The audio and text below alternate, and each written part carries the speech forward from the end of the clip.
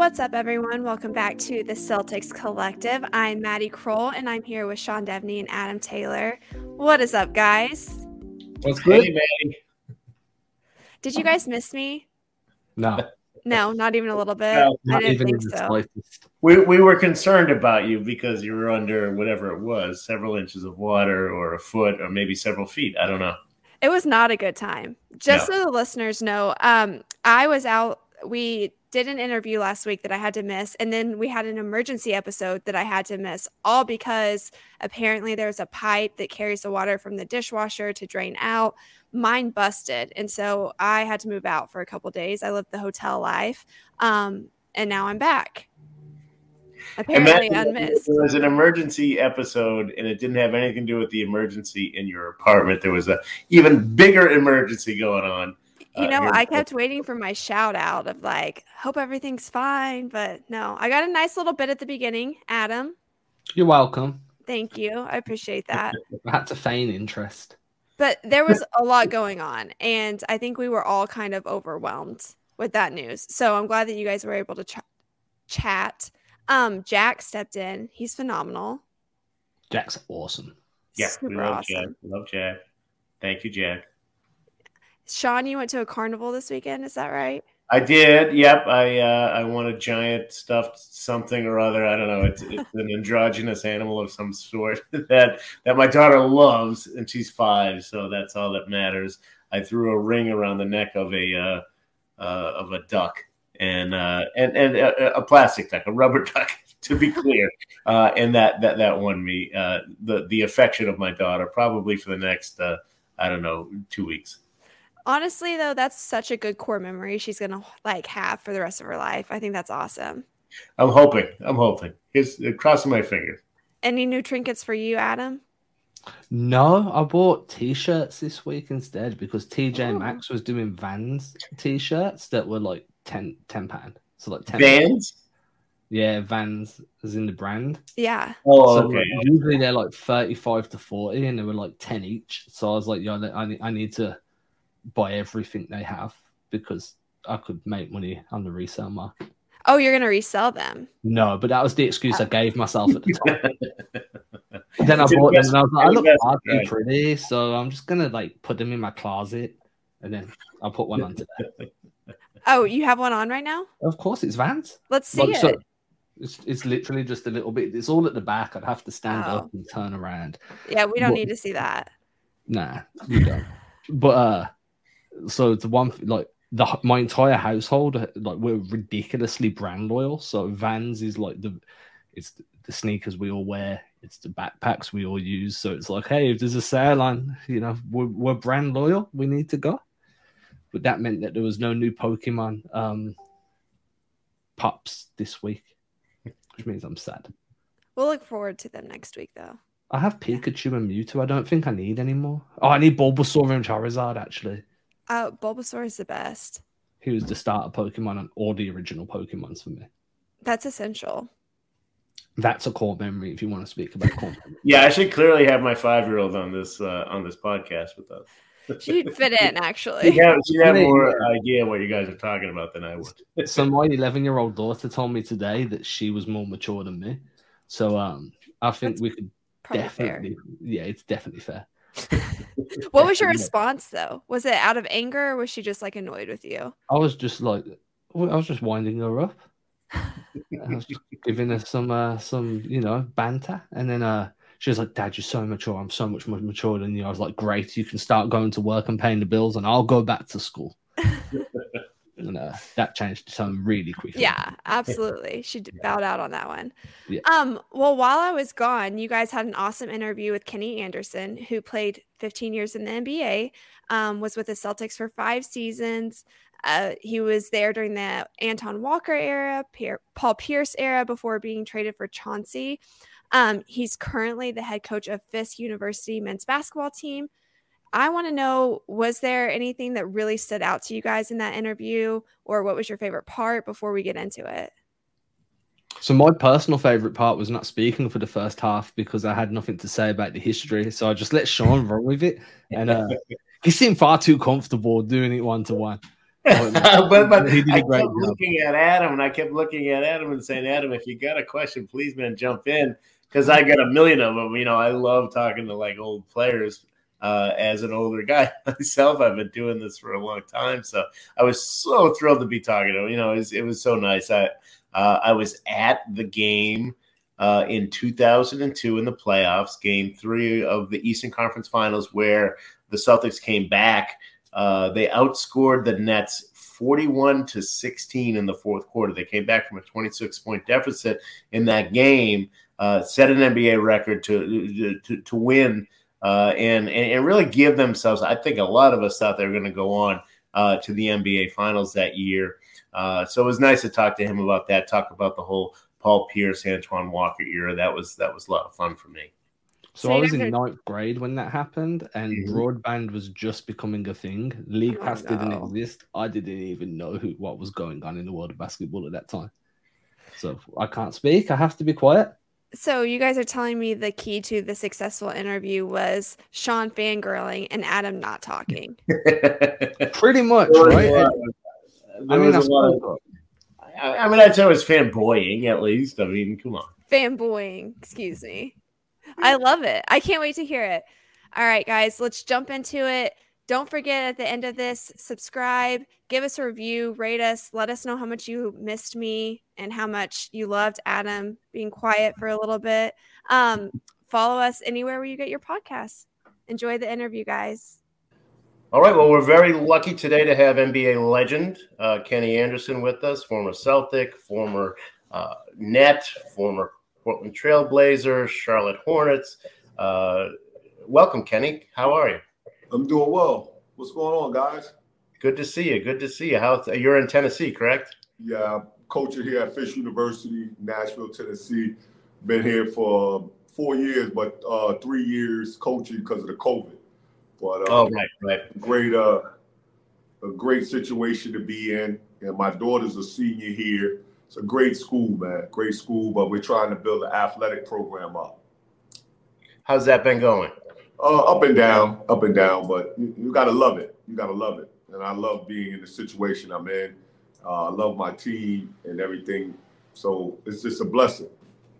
Well, welcome and thanks for joining us. We are a Celtics podcast here, so I wanted to start there for you. If you go back to, I want to take you back to February 1998 when you get traded to Boston. You actually weren't traded to Boston first, right? You were traded first to Toronto. Yeah, I was traded to Toronto, but people didn't really realize it. But it was totally because of tax purposes. I didn't want to go to Toronto at the time, so I just said I wouldn't go. It was only 20-something games left. I was going to take the money, but I just didn't want to go to Toronto because of the tax purposes back then. That was it. But people didn't really realize.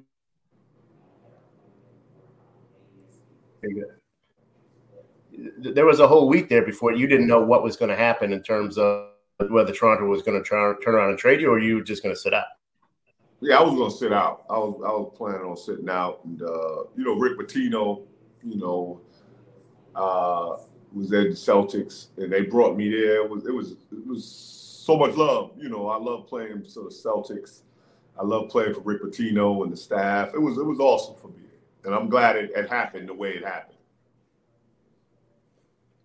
I know one of your heroes was a great Celtics, Tiny Archibald. What was it like to be able to go and play and kind of follow in his footsteps? Yes, that's one of the reasons. Being from New York, he's from New York, from the Bronx, New York. He's one of the best point guards ever to play the game, and he won the championship with the Celtics. So it was like a great thing to be, and then playing with the Celtics, playing with his number, it was just a great feeling. Adam, you got a question, man? I mean, not for the old school Celtics. I want to be quite honest, man. Like, there weren't no coverage here until like 2011. So old school stuff, like I think for me, it's more just like, you had Paul Pierce come in as a rookie while you were there. What were your impressions of him? Like when he came in, were you like, this dude's going to be elite, or? Yeah. I was at the draft. Who did?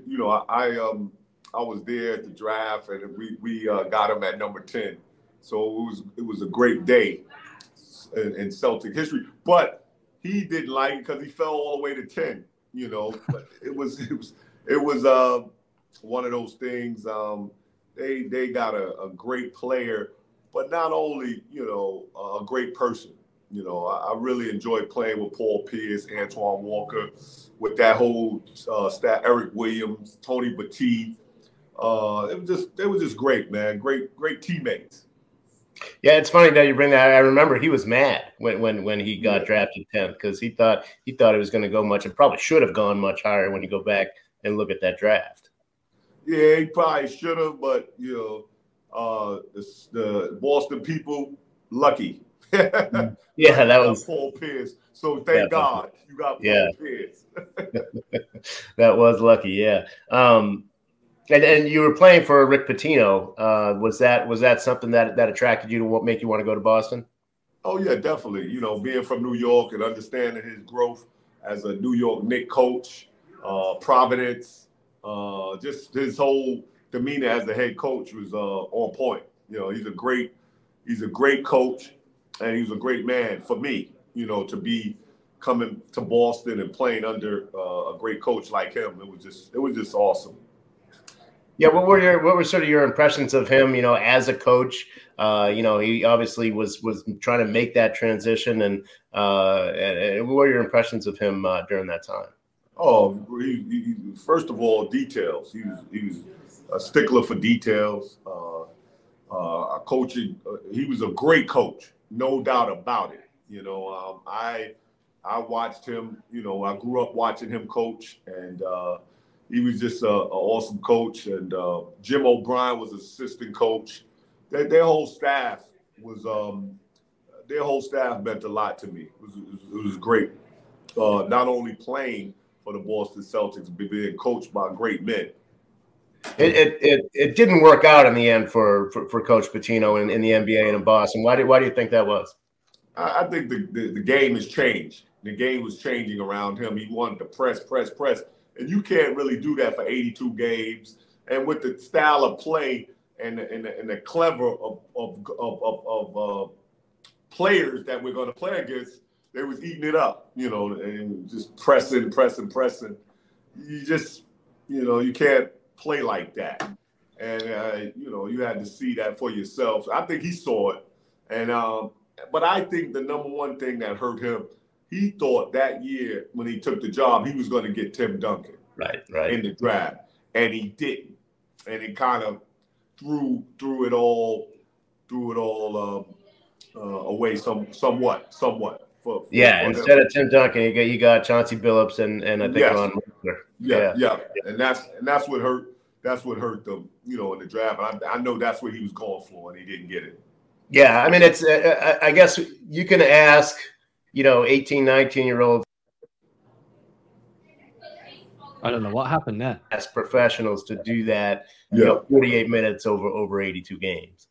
Yeah, that's a really tough job to do. 82 games, night in and night out playing. Got to get your rest. You got to practice. So it's kind of tough. He had a young team, you know, but by me coming on there, I was a little older. I didn't want to press up. I didn't want to press like that. Night in and night out. It was tough. But, you know, it was a fun style of play, but I don't think it would win no games. And that was the difference. You know, how about Antoine Walker? You know, I remember in Boston, he would take a lot of criticism for the way he would jack up threes. In today's game, you know, they probably want him to take more. You know, was this a guy who was just ahead of his time or what? He was at his time. He was a great point. He was a great point forward. So, but when I went there, I was like, man, you can't be dribbling the ball up. Give me the ball. Let me run the team. So, but he was a great shooter. At times, streaky shooter, but just, you know, he had ball handling skills. He was big. You know, he can get into in the lane. He can help up. He was a great player, and a funny teammate, man. One of the funniest teammates I ever played with. Just a great human being. Yeah, you know, I think one of the highlights for me watching that team was, of course, 2002. You guys are in the Eastern Conference Finals. Game 3, you're down 26. You come back and win. What do you remember about that game?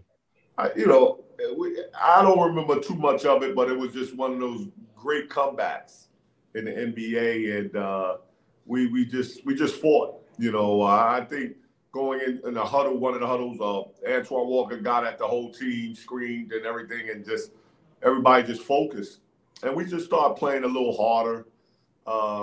I would say my mindset was just, even if we lose this game, let's play hard. Let's move on to the next game. That's what I was thinking.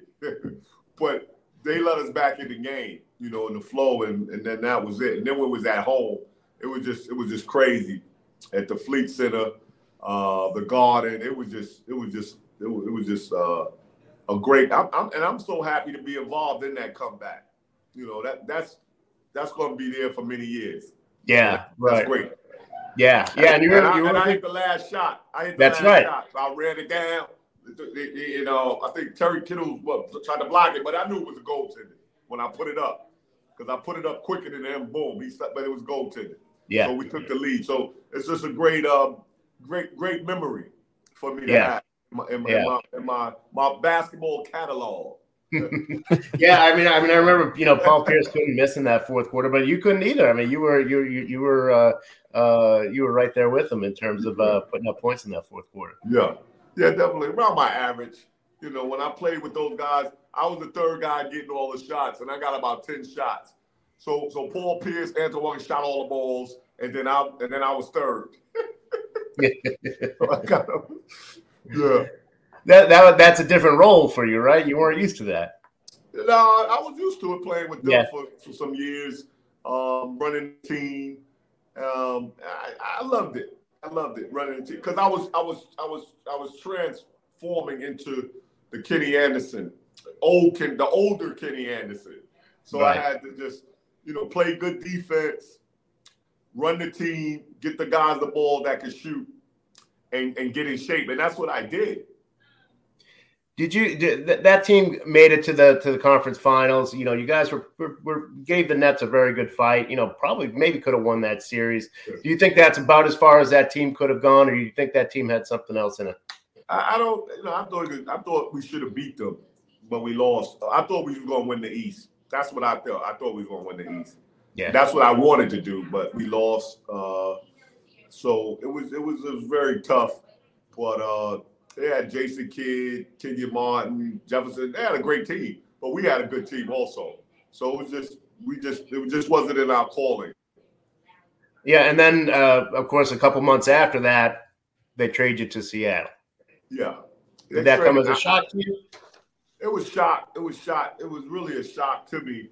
But then I understood, me being traded, why I was being traded. It was just the money. Paul Gaskin Jr. ran the team. He really didn't know basketball. And he just really the money. And I was on the highest, one of the highest marketing, but I was getting paid. So they just threw me in there, and I had to get traded. That was tough on me, because we had just came from the Eastern Conference Championship, and I know next year was going to be different, and that's what I was thinking I was going to work forward for. I was going to work for it. But I was traded to Seattle. Things happen for reasons, man. Things happen. So ain't nothing I could say or do. I just had to move on. Yeah, you've always kept your fanship of the Celtics. You've always kept Boston kind of near and dear to your heart, it seems. Yeah, always. The New Jersey Nets, Boston Celtics, Portland Trailblazers. That's what my fan bases be, and I love them. And I'm not going to change. So, I'm a Celtic. I'll be a Celtic for life. Be a Nets for life. Portland Trailblazers for life, because that's like 13 years of my life right there, playing in the NBA on some very good teams. We just couldn't get over the hump. I never won a championship. I wanted to win a championship, and the only thing I didn't do in basketball was win a championship and be on an Olympic team. 2 things. That's it. Everything else I've accomplished. High school, college, pro. So, nothing. Basketball has been easy. Life's been difficult. That's a good way to put it. Did you think you'd be on that 96 Olympic team? No, because of Stockton, Isaiah, they were great players. So, but you never know, It was in Atlanta too. That would have been perfect. It was in Atlanta. It was a bit of a great situation for me, but nobody knows this. But people forget me. I was on the last team that lost, and that's why they came with the pros. We lost to Drazen Petrovic, Tony Kukoc over in the Goodwill Games going into the Olympics. So I understood. Yeah. You kind of look at your career, and you played with some really interesting characters over the course of your career. One of them that stands out to me was Sam Bowie, who I think most people who remember his name remember him as the guy who got drafted ahead of Michael Jordan and assume he was this kind of bust who just could never play. But he had a pretty good year with you guys when you played with him. What was he like as a player? Oh, he was a great player. He could shoot the ball extremely good, and was a great passer, big man. Sam Bowie was great playing for the Nets with the Nets that year. He was just an awesome, and he's an awesome human being. He called me last week. He lives in West Palm. He's doing extremely well, man. He's doing extremely well. So, things happen. With his injury. When he was one of the best in college, and he broke his leg, and he never could really get back to normal form. But that year when he played with us with the Nets, he played extremely well. Yeah. I think people forget that he had a couple of years there where you could say, all right, this is what this guy would have been if he if he could have stayed healthy. Now, speaking of Michael Jordan, there's a clip that I saw of him getting a pretty good dunk on you. I don't know if you remember that, but it's on his highlight reel. Why he put that on there? I don't know, but when I watch it, he definitely did the clear out with the left arm. He got away with that a lot. I'm gonna move out the way though. No, with Charlotte. It's with Charlotte. When he done, we beat them in the United Center. We beat them. Yes. Yeah. What are some of your memories or the highlights, things that you remember about playing against Michael Jordan? I don't remember a lot of them, but he was the greatest. He's the greatest. I played against. I played against the great Michael Jordan, Kobe Bryant, LeBron James, and I gotta go with Jordan. Is the best. Is the GOAT. And then I mixed up, with Kobe and LeBron. They like neck and neck to me. But those are great. I'm fortunate. I played against three of the best players that ever played the game of basketball. I competed against them. So it's been a blessing. Basketball has been easy for me. But who spoke the most trash? Huh? Who talks the most trash? Yeah. Jordan is really quiet. All three of them guys are real quiet. None of them don't talk too much trash. How about Gary Payton? Yeah, he talks a lot of trash. He talks a lot of trash, man. Gary was a great point guard. In my era, I played against some great point guards: Gary Payton, Tim Hardaway, Rod Strickland, Mark Jackson, Kenny Smith. It was some great point guards, man. You also played at the end of his career with one of the great Celtics of all time, and that's Robert Parrish. Playing with him in Charlotte. He had a reputation as being kind of a quiet, sort of tough guy. What was your experience with him? Yeah, he was a tough guy, real quiet, but it was just an honor to play with somebody like that. Chief, and back in the Celtics days, Larry Bird, McHale, one of the best front lines that ever played in the NBA. I was an honor. When I first got there, I was shocked. I was like in awe, playing with an older vet like that. And he's a good man. Great man. How about those teams that you guys had sort of early in the '90s with you and Coleman and of course Drazen Petrovic, and we all know how good he could have been. There was a lot of potential in those teams. Oh yeah, definitely. We had a great team, but we was playing against Chicago when they had their good team.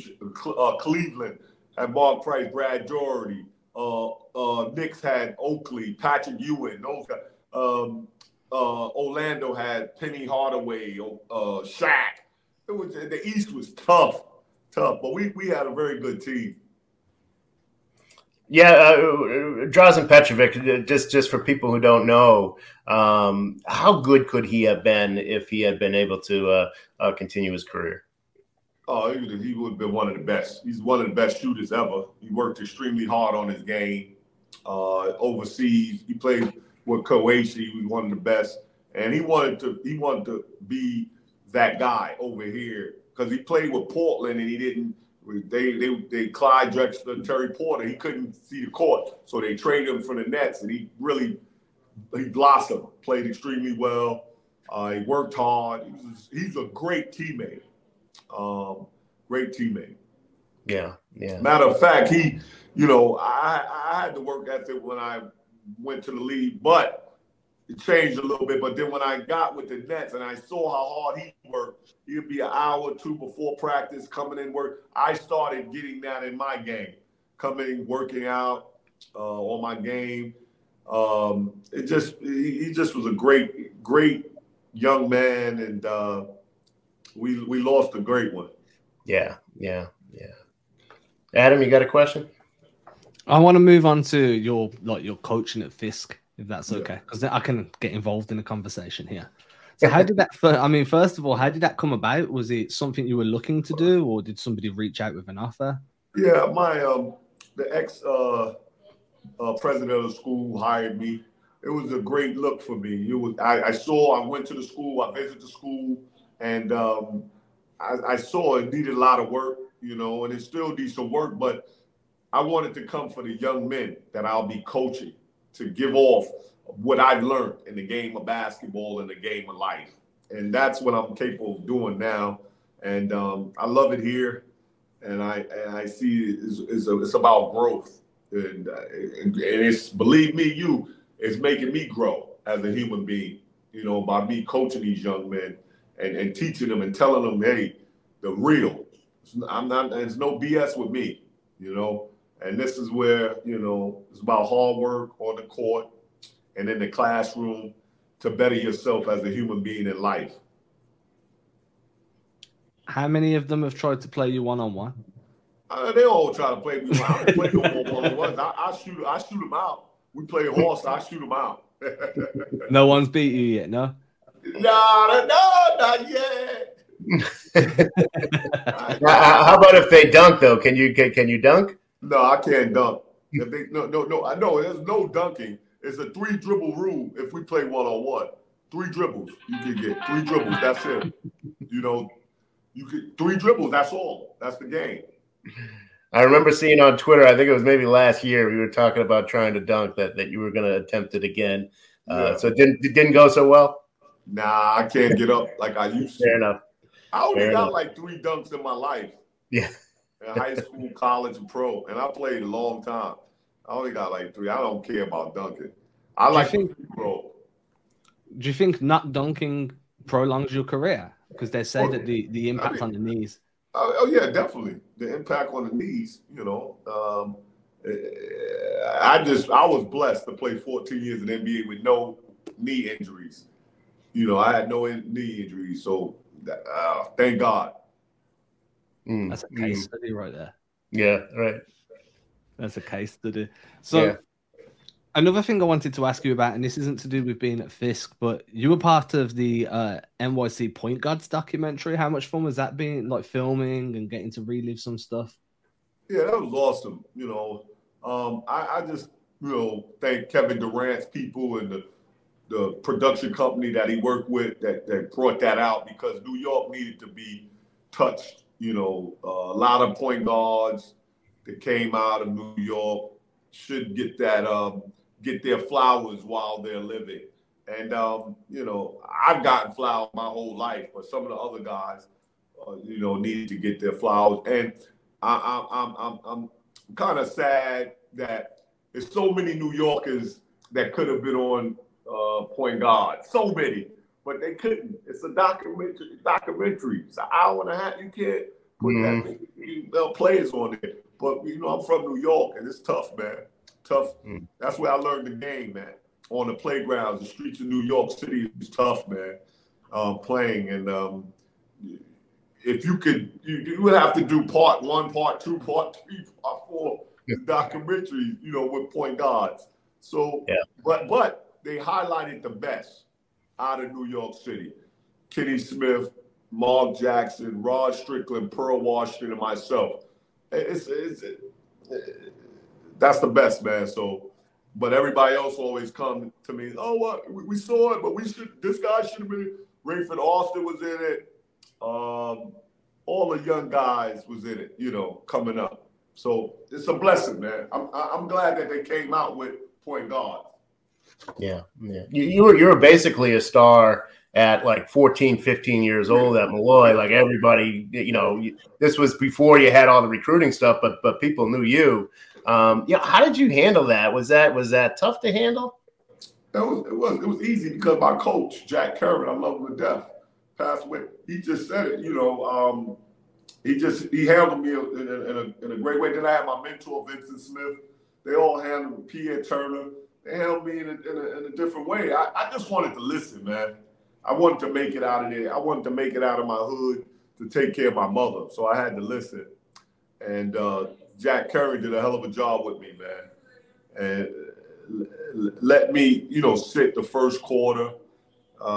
As a freshman, I played on the varsity team, but I sat the first quarter. I only played 3 quarters. And now I look back, it was the best thing that could have happened for me. Kind of take some pressure off, let you watch the game, kind of get the feel for it before you go in there.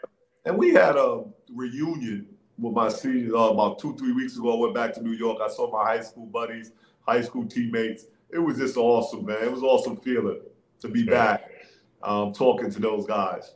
Yeah. So do you think sorry, Adam, but just to follow up on that, do you think like high school kids should be able to go to the NBA now, or would you rather see them having to go to play? I say that if you play, if you're capable of playing on the league, you're great. Go. But if there's any 50, if you're not sure, stay and work on your game and everything like that, But I think if you're an exceptional talent and you can go. But if that's that gray area, just work hard and stay in school until you can get there. 14, 15 years old, pretty much a star everywhere you go. You said you're playing a lot of ball on the streets in New York. Did you find that the more you were becoming like well recognized, well known, were you getting treated any differently while playing on the park courts like that, wherever you were? Yeah, I was getting treated a little differently, but it was different about getting treated differently. My mother and us I was being protected. That's what I was being protected. Different neighborhoods, I couldn't be in certain areas, this, that, and the other, because people in my neighborhood was doing wrong, but they was also doing good. That's just how life works. They was looking out for me, and they did a great job looking out for me. Yeah. We've got some questions about sort of today's game before we wrap up, but I did want to bring up one other thing, and that's if anybody hasn't seen the documentary about you, the Mr. Tibbs movie, I'd highly recommend it. And that had to be a tough thing for you to do, to be as honest as you were in that movie. And there's a great line from it where you say, it's difficult trying to figure out what it is to be selfless when you've been selfish your whole life. I just wonder, 5 years later, do you know how to be selfless now? Is that something that I'm selfless now, and I had to figure it out. I'm selfish now. I'm helping these young men, in life. Not only helping them, help my family. I want to be more involved in my kids' lives. I'm doing more things now, and it means a lot to me to reach out first of all my kids. I have 8 kids. I'm trying to reach out to them and get in their lives. I'm in 5 of their lives, 3 of their lives. I'm trying to get back. So, I'm trying to live according to what the man upstairs, how he raised me, what he planned, what my plans are for the rest of my life, and that's the gift. When that movie was that cathartic for you to kind of get all that out there and just be that honest, or is it something you look back and, geez, maybe I shouldn't have done that? I don't care. Now I would have if my mother was still living. I don't know if I would have been real honest. I don't know about that, but I had to let loose and whatever. Sometimes you have to be truthful so you can help others, and that's what it's all about. You lie. What is that doing? So I'm real truthful to who I am and how I came about to play the game of basketball that I love and reach out to millions, zillions of people that respect me on the basketball court, but they haven't gotten to know me, the type of person I am, and it's real. I'm real. There's a lot of fake people out there, but I'm not doing that. I'm just not going to do that. I'm just not going to live my life like that. Heading over to the, that's powerful, man. I feel bad even trying to segue into normal NBA at this point. So let's moving on to normal NBA, like modern NBA, I should say. Your game, how would you see it translating now? Like, what team could you kind of pinpoint yourself being on, or where do you think you'd fall in that hierarchy of point guards?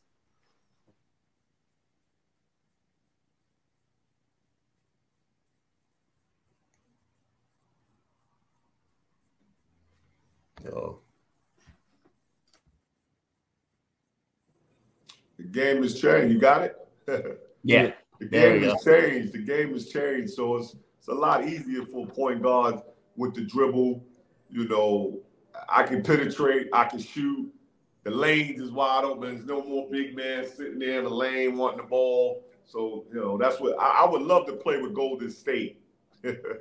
Golden State, the way they open the court up and let Steph Curry just go crazy, set picks for all that. It's just and they play. They're a pretty game. They pass the ball, they move, and that's what the game of basketball is about now. Yeah, and do you like watching today's NBA? I mean, would you like to see a little more defense? Would you like to see a little more physicality allowed? Yeah, a little bit, but I watch it a little bit. I watch more college games now because I'm coaching, but I watch the NBA game. The teams that I root for are the Boston Celtics, the Brooklyn Nets, and Portland Trailblazers. Those are 3 teams I give a lot of love to. I watch them, and I hope to see them do well every year. Right now I'm excited because they got Boston winning it all this year. So I'm excited for the fan. It's like I'm a fan. I'm excited to bring the 19th banner, to Boston, and that would be great. How do you deal with so last season you got Brooklyn playing Boston in the first round of the playoffs. How do you deal with this? I don't watch it. I don't watch. I watch the score. I see the score. I never watched that series. You can ask my wife. I don't watch that series. I didn't watch it, and I never will. When my 3 teams play against each other, I watch Portland when they come play. I don't watch it. The Celtics play against the Nets. I don't watch. I just look at scores. When they play. That's a good way to avoid it. Yeah. That's a good way. But you watched the Celtics in the finals last year. What did you think they could have maybe done differently to win that series? I thought they was going to win it. I was at Game 6 when we lost in Boston. God, that was really sickening because I thought they was going to bring it back to play at 7, but we lost, and it was just a tough loss. But Golden State, they played extremely well. Steph Curry was on fire, moving. They whole team, they get it. So I think next year we got it. It's gonna be tough because the lead. That's what the lead is. Everybody's tougher now. Everybody. Yeah. I mean, talking of toughness, you got Marcus Smart, one of the best defensive guards in the league. Yeah. We're talking about physicality not being in the NBA. Yeah. He brings it right back, right? He's a bit of a throwback type guy. Yeah. Would you have liked to have played with him? I would have loved to play with him, but I just think they asked him to do too much at that one. So now we got Malcolm Brogdon coming in. I think that's going to be a hell of a duo playing with each other. I think that's going to be a great backcourt to help him. I think we're loaded. We're loaded. Our team is going to be good, but the East is good. Brooklyn Nets with Kevin Durant, Kyrie, Philly is good. There's a lot of teams. A lot of teams going to be good in the East. Speaking of the Nets, obviously it was a strange summer for them this past year. Were you disappointed in Kevin Durant, the way he handled that trade demand? Nah, it's just life. Trade demands is life. I played in the league many years, so I understand it. It's life. But I'm just so happy and thank God that he stayed. He stayed in Brooklyn, give it another fight. And I want, Kyrie Irving, he's still stayed there for another year. Just give it one more go around. Give it one more go. And he got one more year on his contract. So, they'll see what happens. But, they're tough. When you got two talented players like them, and then you got all of the role players you can add up, anything can happen. That's a tough duo. If you had to make a choice out of who was going to win it all next season, who would you choose?